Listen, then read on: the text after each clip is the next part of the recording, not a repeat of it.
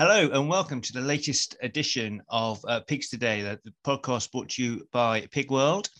Today we're focusing entirely on labour shortages, the causes, the solutions, and what exactly the government's going to do about it. Because we've just seen the Environment, Food and Rural Affairs Committee's excellent report on labour shortages. And I'm delighted to say we're joined by Neil Parish, chair of the committee. So welcome, Neil.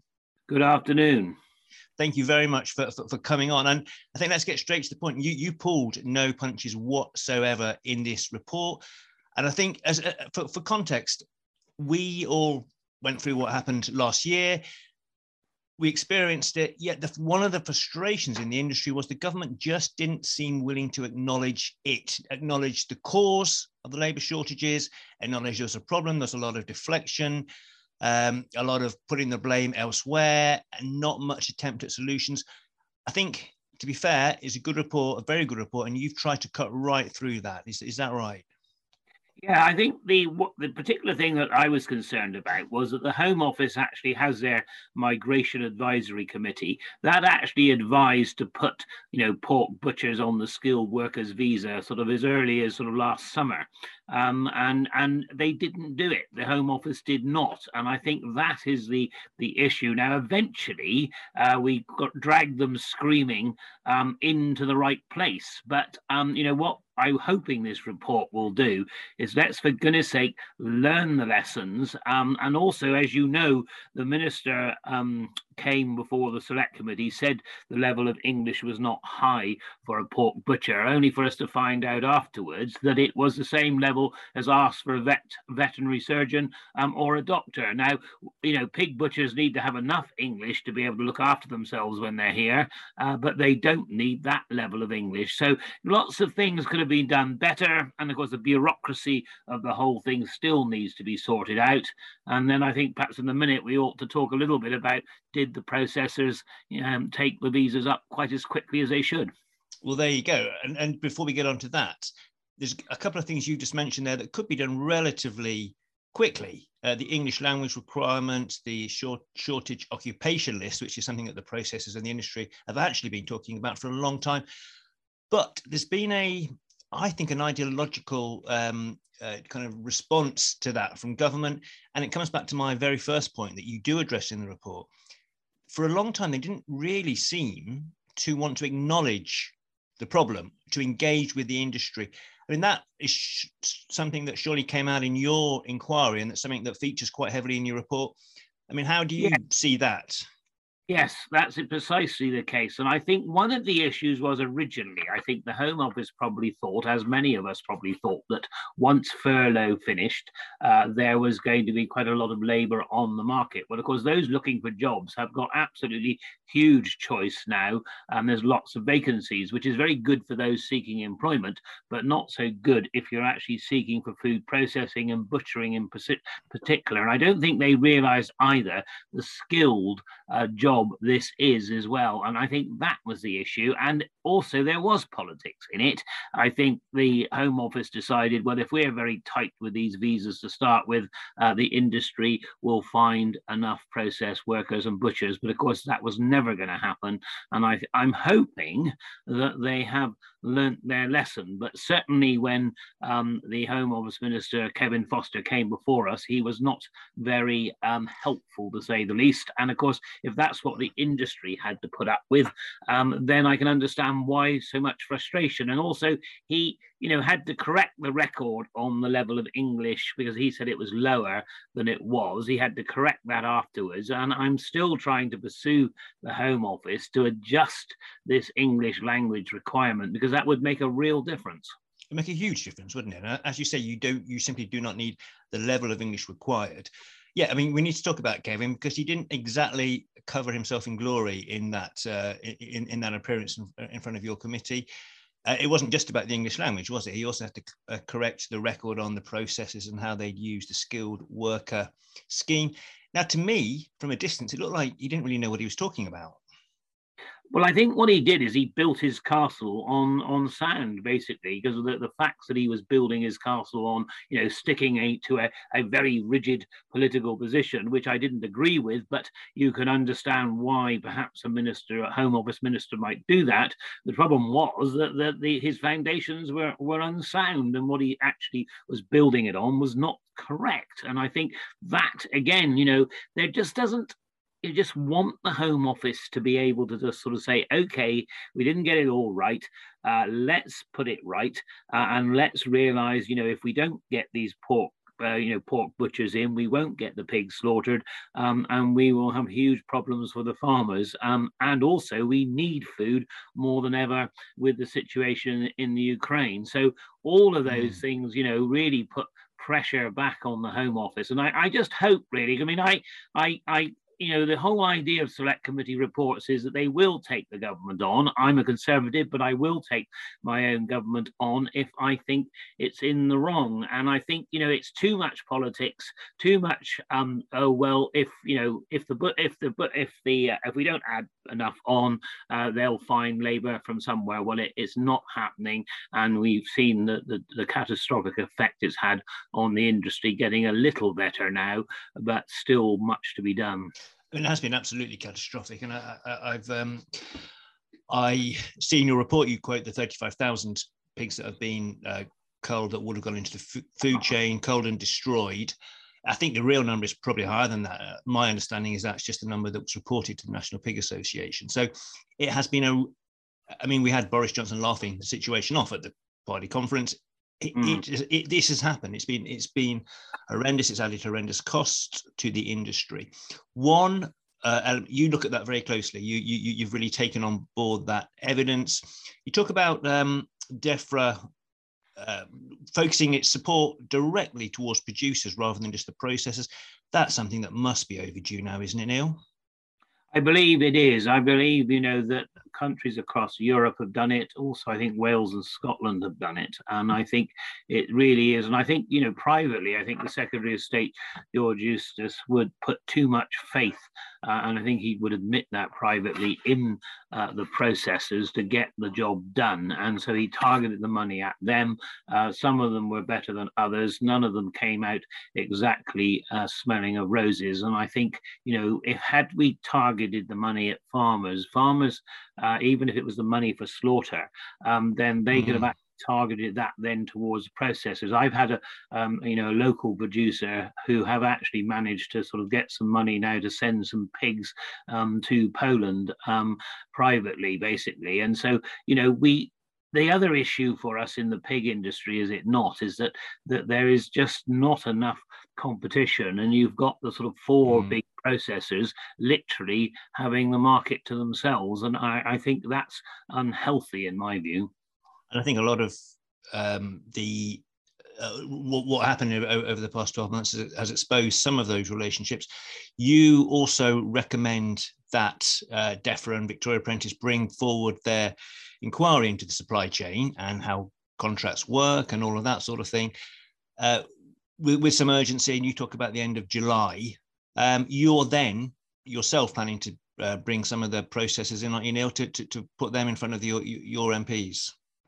Yes, I mean, I spoke actually just last week again to Victoria and said, look, whatever happens, we have got to look at these contracts. We've got to make sure that the price quoted by the processor will be honoured, and also that they will take the pigs. And if there's, in the poultry sector and many others, when feed prices go up, there's a deal between the processors and the large retailers to up the price of the eggs or the poultry. And I think that is necessary again in the pig industry. And we've also, what is the case, and some of the processors deny this, but there seems to be evidence that some of the produced pigs that are produced by themselves and owned by themselves, they appear to pay more for them than they do actually from the independent producer. Now, if that is the case, that is totally wrong. So like I said, I think there's a lot to be done here, and we mustn't, even if the situation gets a bit better, we mustn't forget what went on, and we've got to get these contracts right to try and stop this sort of perfect storm happening again. And I think, you know, we can do it.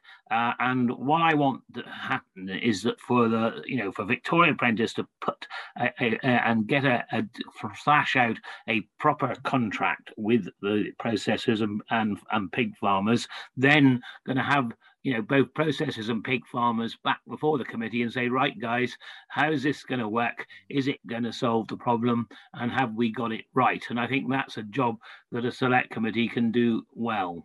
It certainly can. It's about transparency. Actually creating a single contract is not necessarily going to be the solution. But if we can get to a point where we have transparency and fairness, more of both, that's a good place. But there's a lot to talk about in a short time. In terms of solutions, so we've been through what was a massive crisis. Your report is very, very clear that what happened is related to Brexit. It's other factors as well. There's a pandemic as well. It is that sudden change of policy has left us short of labour. We know that. We know we need to move to a better long-term solution, less reliant on labour. But let's look at some of the solutions that you talk about. I mean, the headline for me is we want just a sea change in how the Home Office and perhaps DEFRA, how they approach these issues, try and understand them and meet the industry. We've heard from Annette Batters, we've heard from Zoe Davis at the MPA. It's very hard to actually meet the Home Office and to talk about this.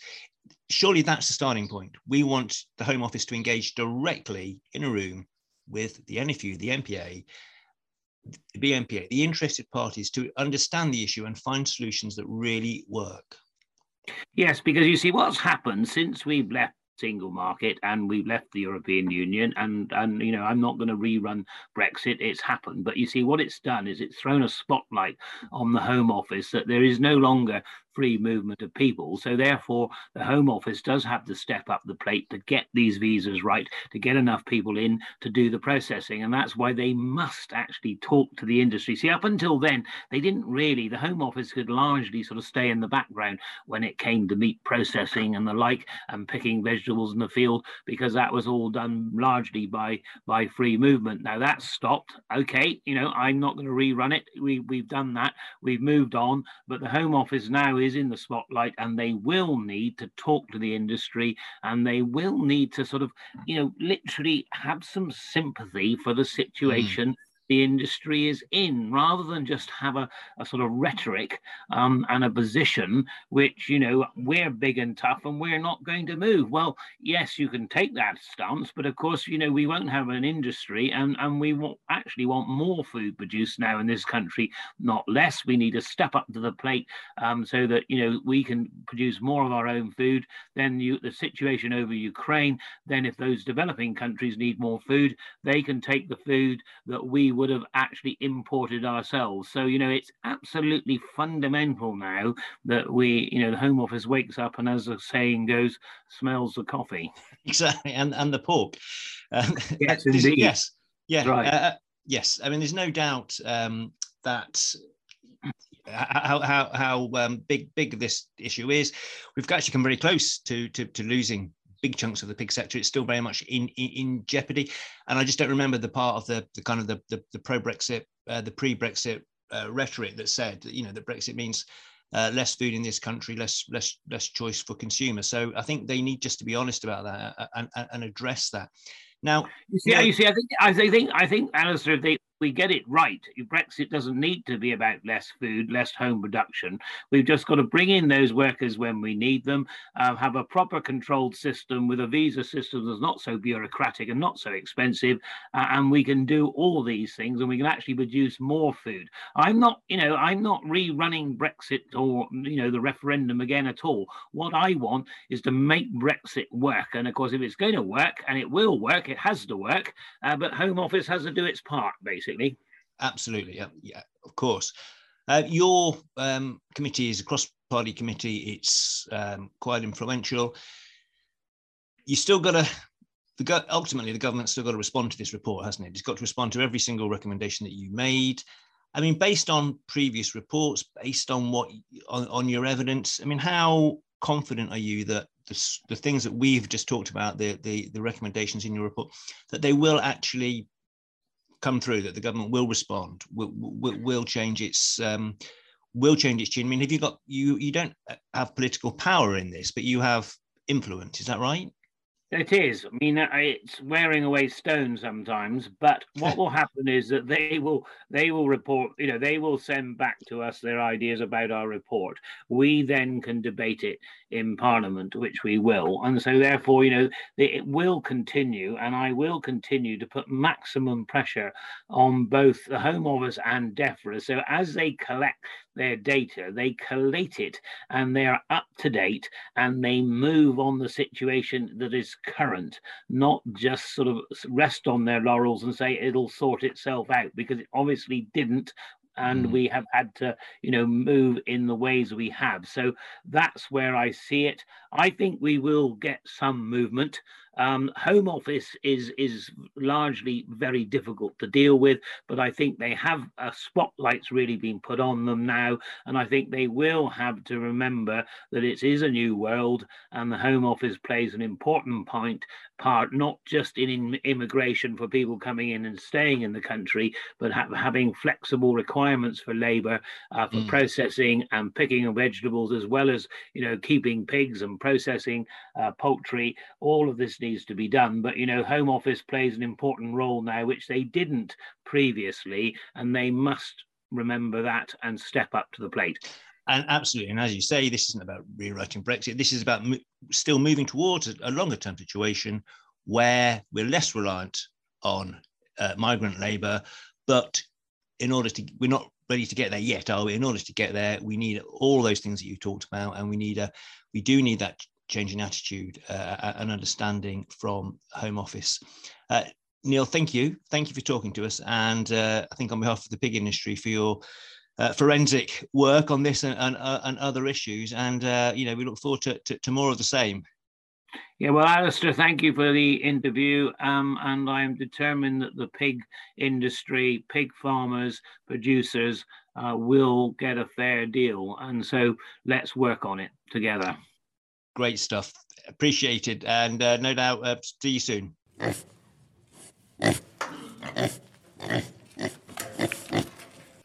Well, I'm now joined by Charlie Dewhurst from the National Pig Association and Nick Allen from the British Meat Processors Association. Welcome both. Good afternoon. Good afternoon. And obviously, we're going to carry on the theme of the labour shortages in light of the EFRA report. But I mean, first of all, to kick off, Nick, where do we stand from your perspective with the situation in plants with the backlog? The slaughter numbers for the past few weeks seem to be up, and we actually seem to be making progress now. Is that right? Yeah, we are. It does seem that way. The certainly numbers been up for 5 or 6 weeks now, so we're starting to make some headway into the backlog. We've been getting a steady trickle of extra labour coming through the skilled visa system, which has been helping. And of course, the slaughter incentive sort of premium has been encouraging sort of people to sort of put in on extra sort of days, or half days or extra hours sort of killing. The concern really is a combination of COVID is still doing its damage in the plants in terms of staff numbers, and the guys are working some incredibly long hours at the moment to sort of catch up, and you can only do that for so long. But touch wood, at the moment, we're starting to make some progress at long last. Oh, is there any way of gauging it? I mean, I heard an estimate from DEFRA of I think it was down. They thought it was down to 60,000. The MPA, Charlie, said it was a bit higher than that. That was a few weeks ago. Is it possible to gauge? Is there anything we can say about that, or does it just feel better on farming? It feels better, and we tend to sort of gauge it, or our members tend to gauge it on actually the way to the pigs coming through, which sort of starting to sort of creep down a little bit. So that tells you as much as anything as to whether you're making some progress or not. But it's very difficult to put a handle on the numbers. Really, sort of Charlie at the NPA has probably got the best handle of the lot on it, because he's speaking to the farmers all the time. I mean, Charlie, how do you see it from the backlog point of view? We saw that people have probably seen the Cameron Norton piece on Channel 4 News, and it feels like they're very much still in the middle of it. How do you see it, Charlie, from the producer side? I think if you're looking at overall, it is an improved picture, but it's a mixed picture. I think it depends on which processor you're supplying. So we've got some farms really are almost back to where they should be, whereas others are left with significant backlogs, and it's going to take some time to get those down. But I think we'll also start to see as the contraction of the sow herd kicks in to the other end of the supply chain, we'll start to see a drop off in supply, and that too should aid the backlog. Which is going to be one of the great ironies of this, isn't it? Both. I mean, for ages we've had too many pigs, and now, well, I would imagine people are going to be screaming out for pigs in not too long, because obviously we saw from last summer people started to reduce herds. Some people have gone out. We might have a completely different market outlook soon. I don't know if Nick wants to sort of come in away for the process side, but certainly for the producer side, yeah. I mean, we estimate that around 10% of the English sow herd has already gone or is going out. That's bound to affect the number of pigs on the market. That's right. I think that's the feeling we're getting, and there's an air of inevitability about all of this, isn't it? The pig cycle is off again, So it's and you really hope that so we can somehow sort of find a way sort of forward that stops these ups and downs and these cycles that are so damaging to everyone. Absolutely. I mean, yeah, this might be one of the more extreme cycles that we've seen. And Charlie, obviously, the backlog has been the story for so long, and while it's still very much there, it's easing. But that isn't the story now, is it? Of course, it's about input costs. It's all about input costs. Horrendous situation on many farms. People, well, a month or so ago, maybe less, many people absolutely on the brink. We've seen some improvement in the market, but obviously we need to go further, don't we? We do. I mean, the financial situation is dire, because you've been through 4 quarters of 2021 where you're losing money, on average around £25 a pig over that last year. It was as bad as £39 a pig in quarter 4. There's no doubt that following what's happened in Ukraine, that it's a far greater cost of production, with the input costs rising as they are. So farmers who were already struggling and already having difficult conversations with bank managers, really have got nowhere to turn. And that's really what we need to sort out urgently right now. Absolutely. And only individual farmers can answer this. We can't kind of second guess what's happening within individual businesses. But we, at least a few weeks ago, started to see the processor contribution prices going up, and the SPP, albeit slowly, has followed. I mean, from what you're picking up, do you get the sense that is just encouraging people to stay in that might otherwise have gone out? It's kind of a lifeline. It's some light at the end of the tunnel. I mean, I think it's certainly an improvement, isn't it? If you can see the prices going up, you can perhaps see a way out of this, even though you're still losing money. So yeah, I mean, that's kind of what we've been looking towards for some time, whether it was with the backlog or the impacts of what's happened in Ukraine, is to see what the end game is. Where can we see the light at the end of the tunnel? Where's that corner going to be turned? So that's really what we're trying to get to, is to ensure that there's a fair price being paid, so that people can say with a degree of certainty that it might not be this month or next month, but at a certain point they're back into a profitable situation. And at least, first of all, break even. Nick, now I've heard this from a few farmers, and you won't be surprised to hear this. And also, I know you can't speak for individual processors. We saw some big hikes in contribution prices in the last few weeks when the situation looked desperate, when it looked like we were going to lose a big chunk of the pork supply chain. Producers have been saying to me, well, why didn't this come earlier? Why did we have to wait until this moment? I mean, I'm sorry to put you on the spot like this, but do you understand why people are asking that very question? What do you mean? Why the prices are going up now? Or... Yeah, why is it taking so long? Why is it taken until literally there was a Friday, wasn't there, in a few weeks ago, when suddenly all the prices went up? But why is it taking so long for the supply chain to act like that when the situation has been difficult for so long? Yeah, I think we have a sort of dampened situation in this country, so don't we? Because for a long time, the UK price has been well ahead of the European price. And then a few weeks ago, we just saw the European sort of price absolutely sort of rocket up. And to a degree, whilst I think everyone says, we want to stay ahead of the European price, just at the moment, it's probably better that actually we stayed behind the European price and actually and can shift it on the home market. But I have it's one of the great bafflements for me is where the SPP sort of comes from and how it's calculated and how everyone arrives. Yeah. And I do hope out of actually the debrief that comes out of all of this that actually there's an industry discussion to look at actually how do we actually find a way of reflecting market sort of prices in this country sensibly. Well, it is a very hot topic, and you're not alone in wondering. And I think the reality of the SPP is that this comes from HDB. It is, of course, ultimately just a price average, and wasn't necessarily intended to be linked to set the pig price. It's more meant to be a reflection of it. Now that great gives stability, but as you say, it doesn't help when the market's going up. It cannot react quickly enough. Among Zoe, I've had Zoe and Steve Ellis from Caro have both expressed those sentiments, Nick, about whether we can find a more responsive mechanism. But it's not easy, is it, Charlie? Because for some producers, I know you're from a pig farming family, they embrace almost the stability of the SPP. So is it quite as straightforward as saying we need to just move away from it? I mean, do you have any kind of producer perspective on that? What do you think the answer is? I mean, you're right in the sense that producers are often grateful that when the price crashes, let's say in the EU, that we've got some time before that sort of filters through. And AHDB will tell you that despite what you kind of feel, that it goes up as quickly as it comes down, even though it often feels like it goes up slowly and comes down quicker. As yet, I don't think anybody's come up with a sort of a brilliant solution and an alternative. But I think you're right in the sense that it wasn't designed as a price setting mechanism. It was a price reporting mechanism. It's become a price setting mechanism in the contracts. So perhaps that, it does need to be reviewed. There might be a better way forward.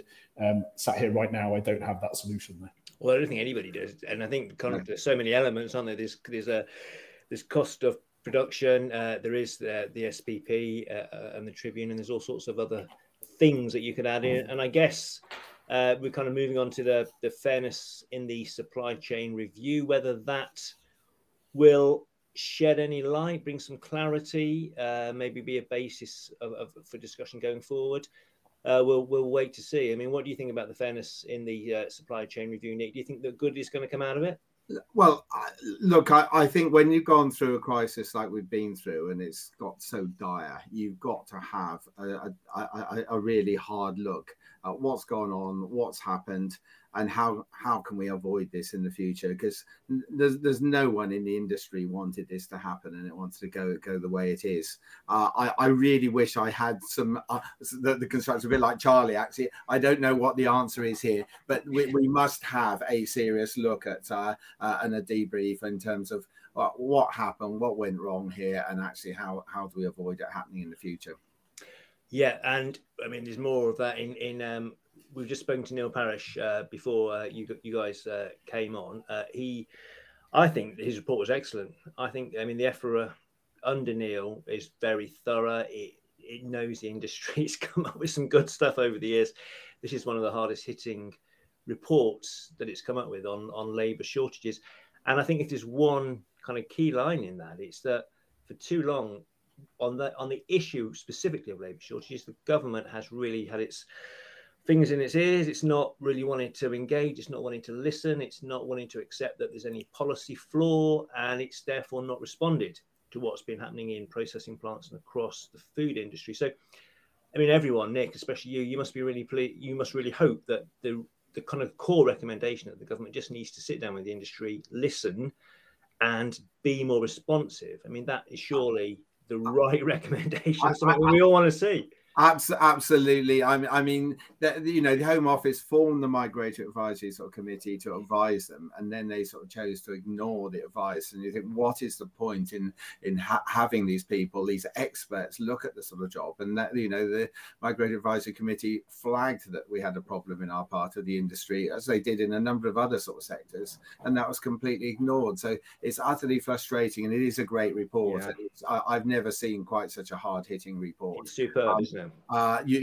In terms of it, and you really hope the Home Office are sort of taken on board the comments and listen. But you have to say, if you watch what's happened over the last month with the Ukraine crisis and Ukraine immigrants trying to sort of come here, it's actually highlighted, you know, just how difficult the Home Office, the bureaucracy in the Home Office is. And, you know, whilst Neil's touched on the English language issue as a barrier, there's a whole host of other sort of barriers that come with the process. Unless you're actually involved in it, it's unbelievable the process you have to go through to get someone into this country, which I'm sure is great consolation to the Brexiteers, but it's no consolation to someone trying to keep the food industry running. Absolutely not. And that, well, and when we saw the consequences of that last year, didn't we? I mean, just in terms of the engagement with Home Office, well, both of you, Charlie and Nick, I mean, what efforts have you made to reach ministers, and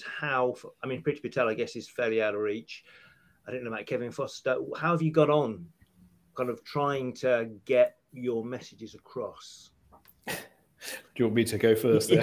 Yeah, go for it. Look, I mean, we tried very hard to make our case to the Home Office. The door was not open or indeed ajar with that. We had a real problem battling, I think, some of the ideology within the migratory policy. Whereas I think, to be fair to DEFRA, they were looking at it from a more practical sense and would have been willing to pull those levers if they were if it was under their control. I think that whatever your view on Brexit, it does give you control over your own migration. And that should allow you to respond to the shocks that we've had over the last 18 months in a more flexible manner and to react quickly to them. So hopefully some good may have come out of this report, in that the Home Office does look at that again and says, actually, we can recognise where we have these problems. We weren't asking for, despite what you might have read in some of the media, no one was asking for freedom of movement. We were asking for a few hundred butchers, and surely that's not an insurmountable request. So hopefully some good will come of it, but that remains to be seen. Nick, what about you? How did you get on? The same story, really. The door was absolutely slammed shut, very unapproachable as a department. And when you talk to Minette Batters, who is the president of the NFU, and she'll tell you she's been asking for a meeting with the Home Office for nearly 3 years now and not got one. This is the president of the NFU, the largest, farming organisation in the, massive organisation, and even she sort of can't get an audience with them. So they're very unapproachable. So I'm really glad Neil Parish's reporters really emphasised just how difficult they are as a department to deal with. And I think another part of this, which they highlighted brilliantly in the report, Kevin Foster's appearance, he didn't exactly cover himself in glory, did he? He kind of made some claims about the pork processors that weren't actually correct. He had to correct that. He made some comments about the English language requirement. He didn't. He had to correct that as well. He hadn't understood it. And you just wonder sometimes about how engaged they really are and how much they care about the whole process. And I think we saw Boris's comments at the party conference when he laughed off the kind of the pig crisis. Some of George Eustace's comments, although DEFRA has been working hard behind the scenes, we know that. Some of George Eustace's actual commentary hasn't been helpful. I mean, they just need to engage with it, don't they? I absolutely. I totally, I won't go over what you just said about Kevin Foster because you summed it up so nicely, really. It portrayed the height of arrogance, really, and we were extremely miffed. And he had to write and correct those things. But even his letter of correction wasn't really that conciliatory.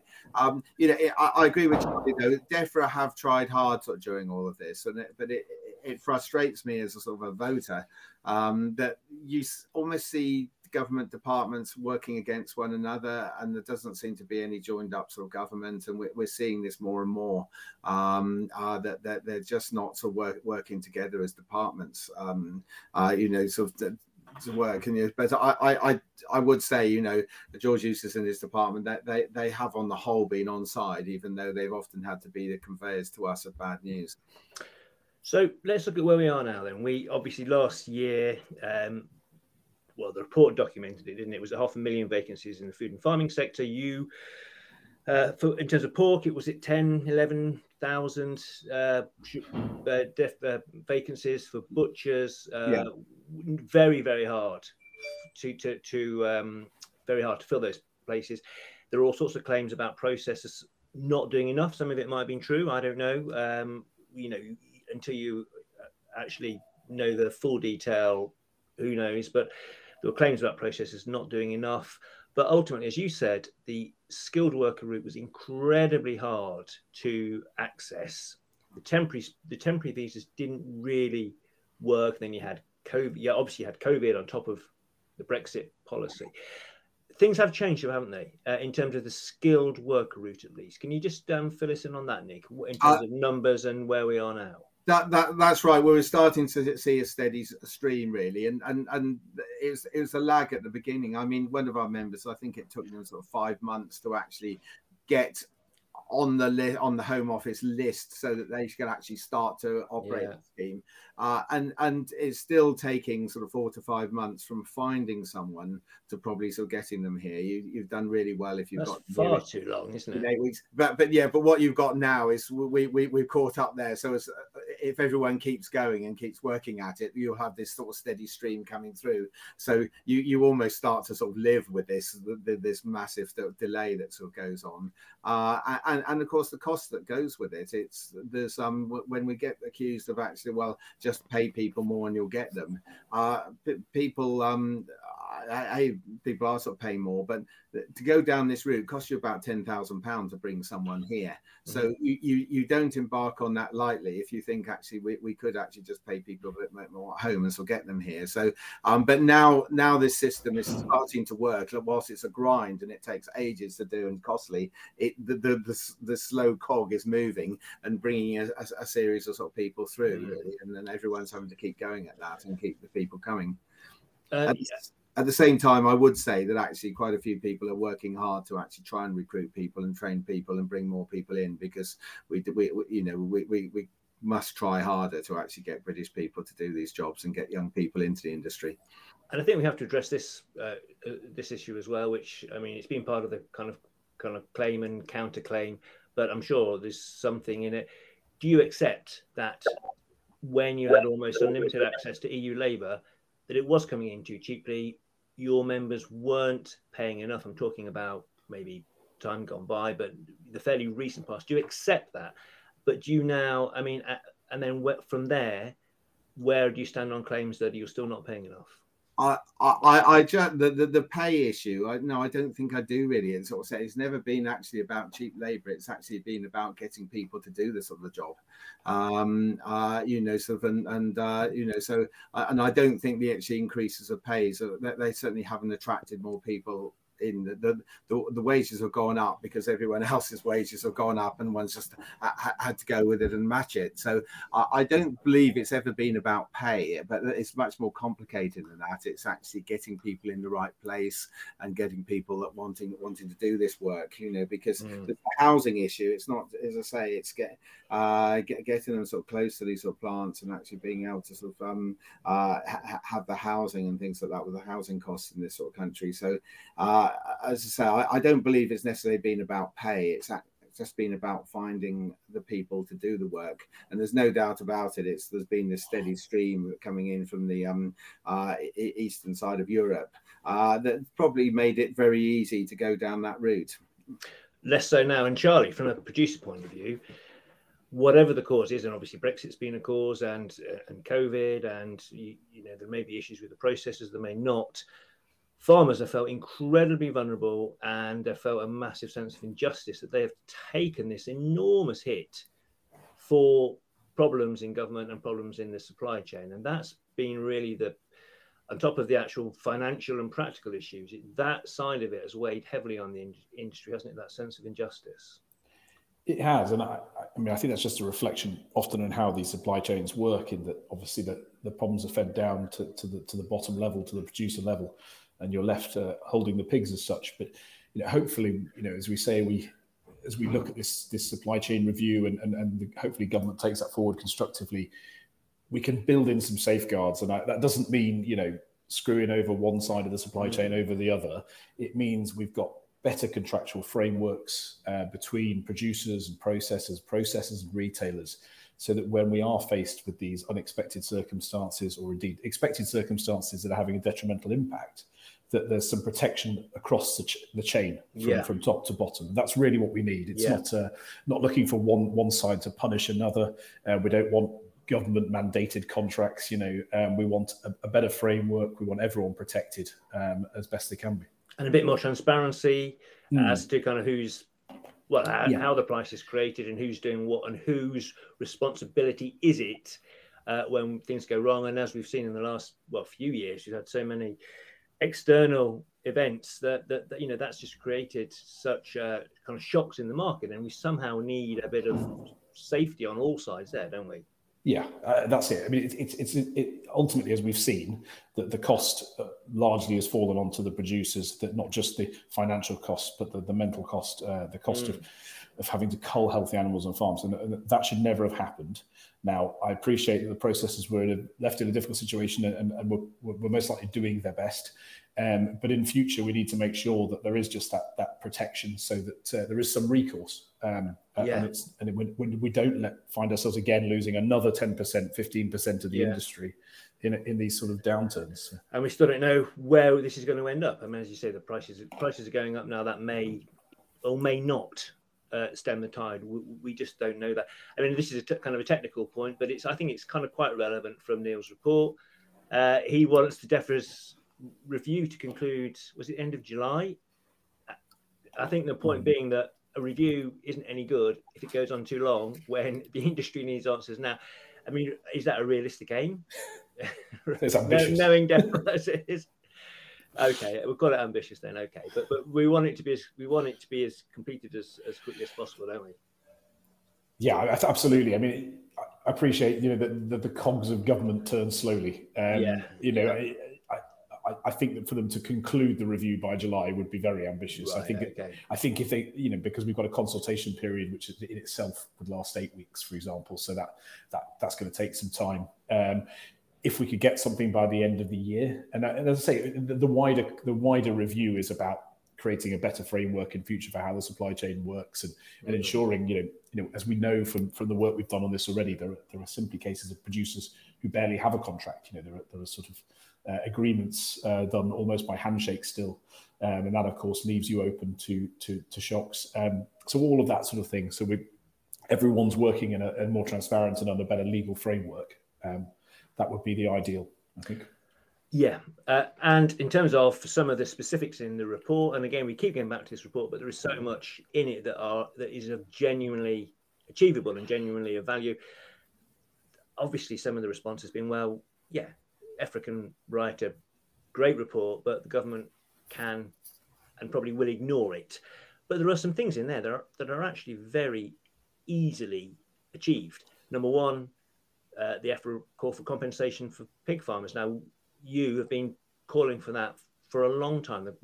All the emphasis so far has been on the processor. Look, am I right thinking you've written again to DEFRA just to say, look, everyone else has had some government financial support. Why shouldn't we?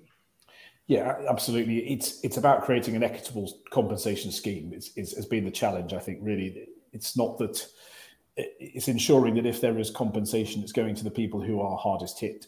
And that has been part of government's pushback to us. Obviously, the money is always an issue, but I don't think that's insurmountable if Scotland and Northern Ireland are able to implement compensation schemes, as have France, Belgium, Holland, Poland, the Netherlands. They themselves are all using temporary state aid. So I think that is something that could really, really, keep the wolf from the door for some of these hardest hit processors. Producers, sorry. Yes. Producers who... yeah, absolutely. And I think if a lot of this is caused by some flaws in government policy, and I think it's completely reasonable to expect that alone to come in the form of some compensation for producers. Nick, other elements that are easily done, the English language requirement and the adding more categories to the shortage occupation list, namely butchers. Nothing to stop those two things happening now, is there? Or am I just being naive? Not at all. They're things that they could implement straight away. I suspect they will wait for the Migratory Advisory Committee to sort of meet again and look at these things and make some recommendations. And then ignore them. Well, I hope not. I hope if has been learned, but certainly, and the English language. Our process, not just in the pork process, right across the industry, we have sort of said to government, look, instead of actually making them sort of go through this sort of test, we're happy to take on the responsibility for teaching them sort of English, get them here and actually sort of let's teach them English in this country. Let's do the tests in this country. Let's have the money from going to the contractors that run these tests staying in this country, rather than all of this going abroad at the moment and being very complicated. So, there's but that sort of offer seems to sort of fall on sort of deaf ears, really, in terms of so making some progress on the English language side. So and certainly yes, having a wider list of people that could come here, but it's but also, as I said earlier, I do hope that we can persuade the Home Office to address some of their whole processing issues, the whole process issues that they've got, which has been exposed by the Ukraine sort of crisis as well. Absolutely. I mean, that's been so obvious. You just have to wonder how much of that is embedded ideology in the Home Office and how much is just, I don't know, is incompetence, probably being a bit harsh, but how much of that is just not coping with the systems very well. And ultimately, as we kind of draw this to a close, I think, and again, the EFA report is clear on this, ultimately we do as an industry, as a food and farming industry and within the processing plants, need to move to a system where we are less reliant on migrant labour, whether that's through technology or more people from the UK taking on those roles that are made more attractive. But we just can't get there overnight, can we? And I think, I mean, just from you, Nick, I'm taking it there is a will to get there, but I mean, how, without in the short time we have left, how do we get there? I mean, certainly there's a will to do it. And you look at all the process of implementing sort of training programs and things like that. But boy, this is, I hate to say it, this is going to be slow progress. When you look at the amount of job vacancies we've got in this country at the moment, unless sort of something alters, and people haven't got all these other things they can do, it's going to be slow progress, I'm afraid. I'd like to say, I'd be delighted if, sort of in 5 years' time, we're looking at a sort of a completely different picture. But I think that's a timescale we'd be looking at, and even with that, we need to win. There is another element to this. Are your members? What sort of rate of technology adoption are we seeing? I mean, I don't know if everyone's totally comfortable with this in terms of replacing labour, but obviously there is a kind of need for it here. Are we seeing enough of that in your sector, technological advancements within the plants? I think people will be quite surprised at all around plants, just how much technology there is already in there and being invested, you think of one company, we all know who they are, so it's spent hundreds of millions of pounds over the last few years on improved technology. So, and undoubtedly all the talk is, look, we've got to, where we can, we're going to find ways to do this.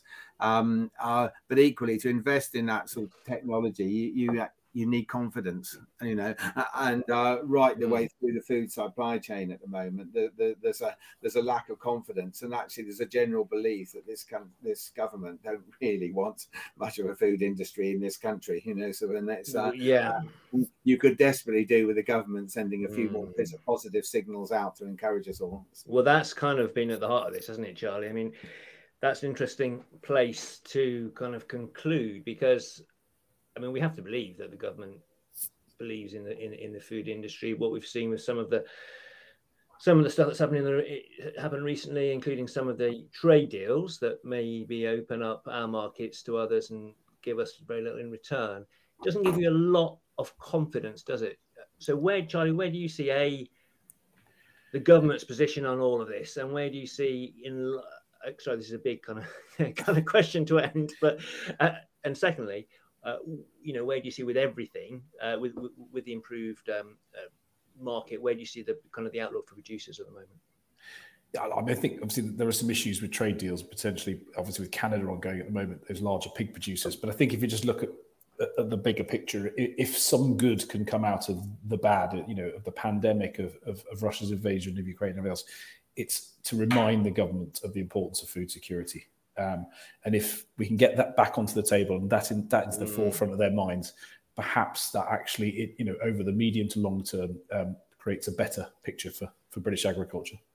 And also, I think what we've seen is that the agriculture industry won't just lie down and take this, and I think there has to be an awareness within government. I mean, again, slightly going off piece, but I think the CLA put out an interesting little survey that showed that kind of once shored up Conservative support in the rural constituencies isn't there anymore, and I think there needs to be an awareness just how serious this whole situation is. Absolutely, as you say, and let's hope that as the EFRA report says, that it does awaken a much more of an awareness about food security and about future production in the industry.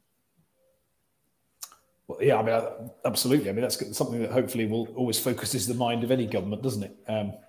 Polling. Yes, polling. So I think, nothing changes behaviour quite like a bad poll. No, polling and food shortages and rising food prices. Yeah. Indeed. So Indeed. Yeah, good stuff. All right. Well, both, thank you very much. It's been a great discussion, and let's hope that from all of this, and with the help of that EFRA report, that we do see some changes within government. I appreciate your time both very much. Thank you.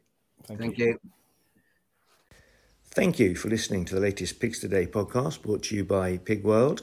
You can keep up to date with all the latest information, news and analysis on the pig industry situation on our website.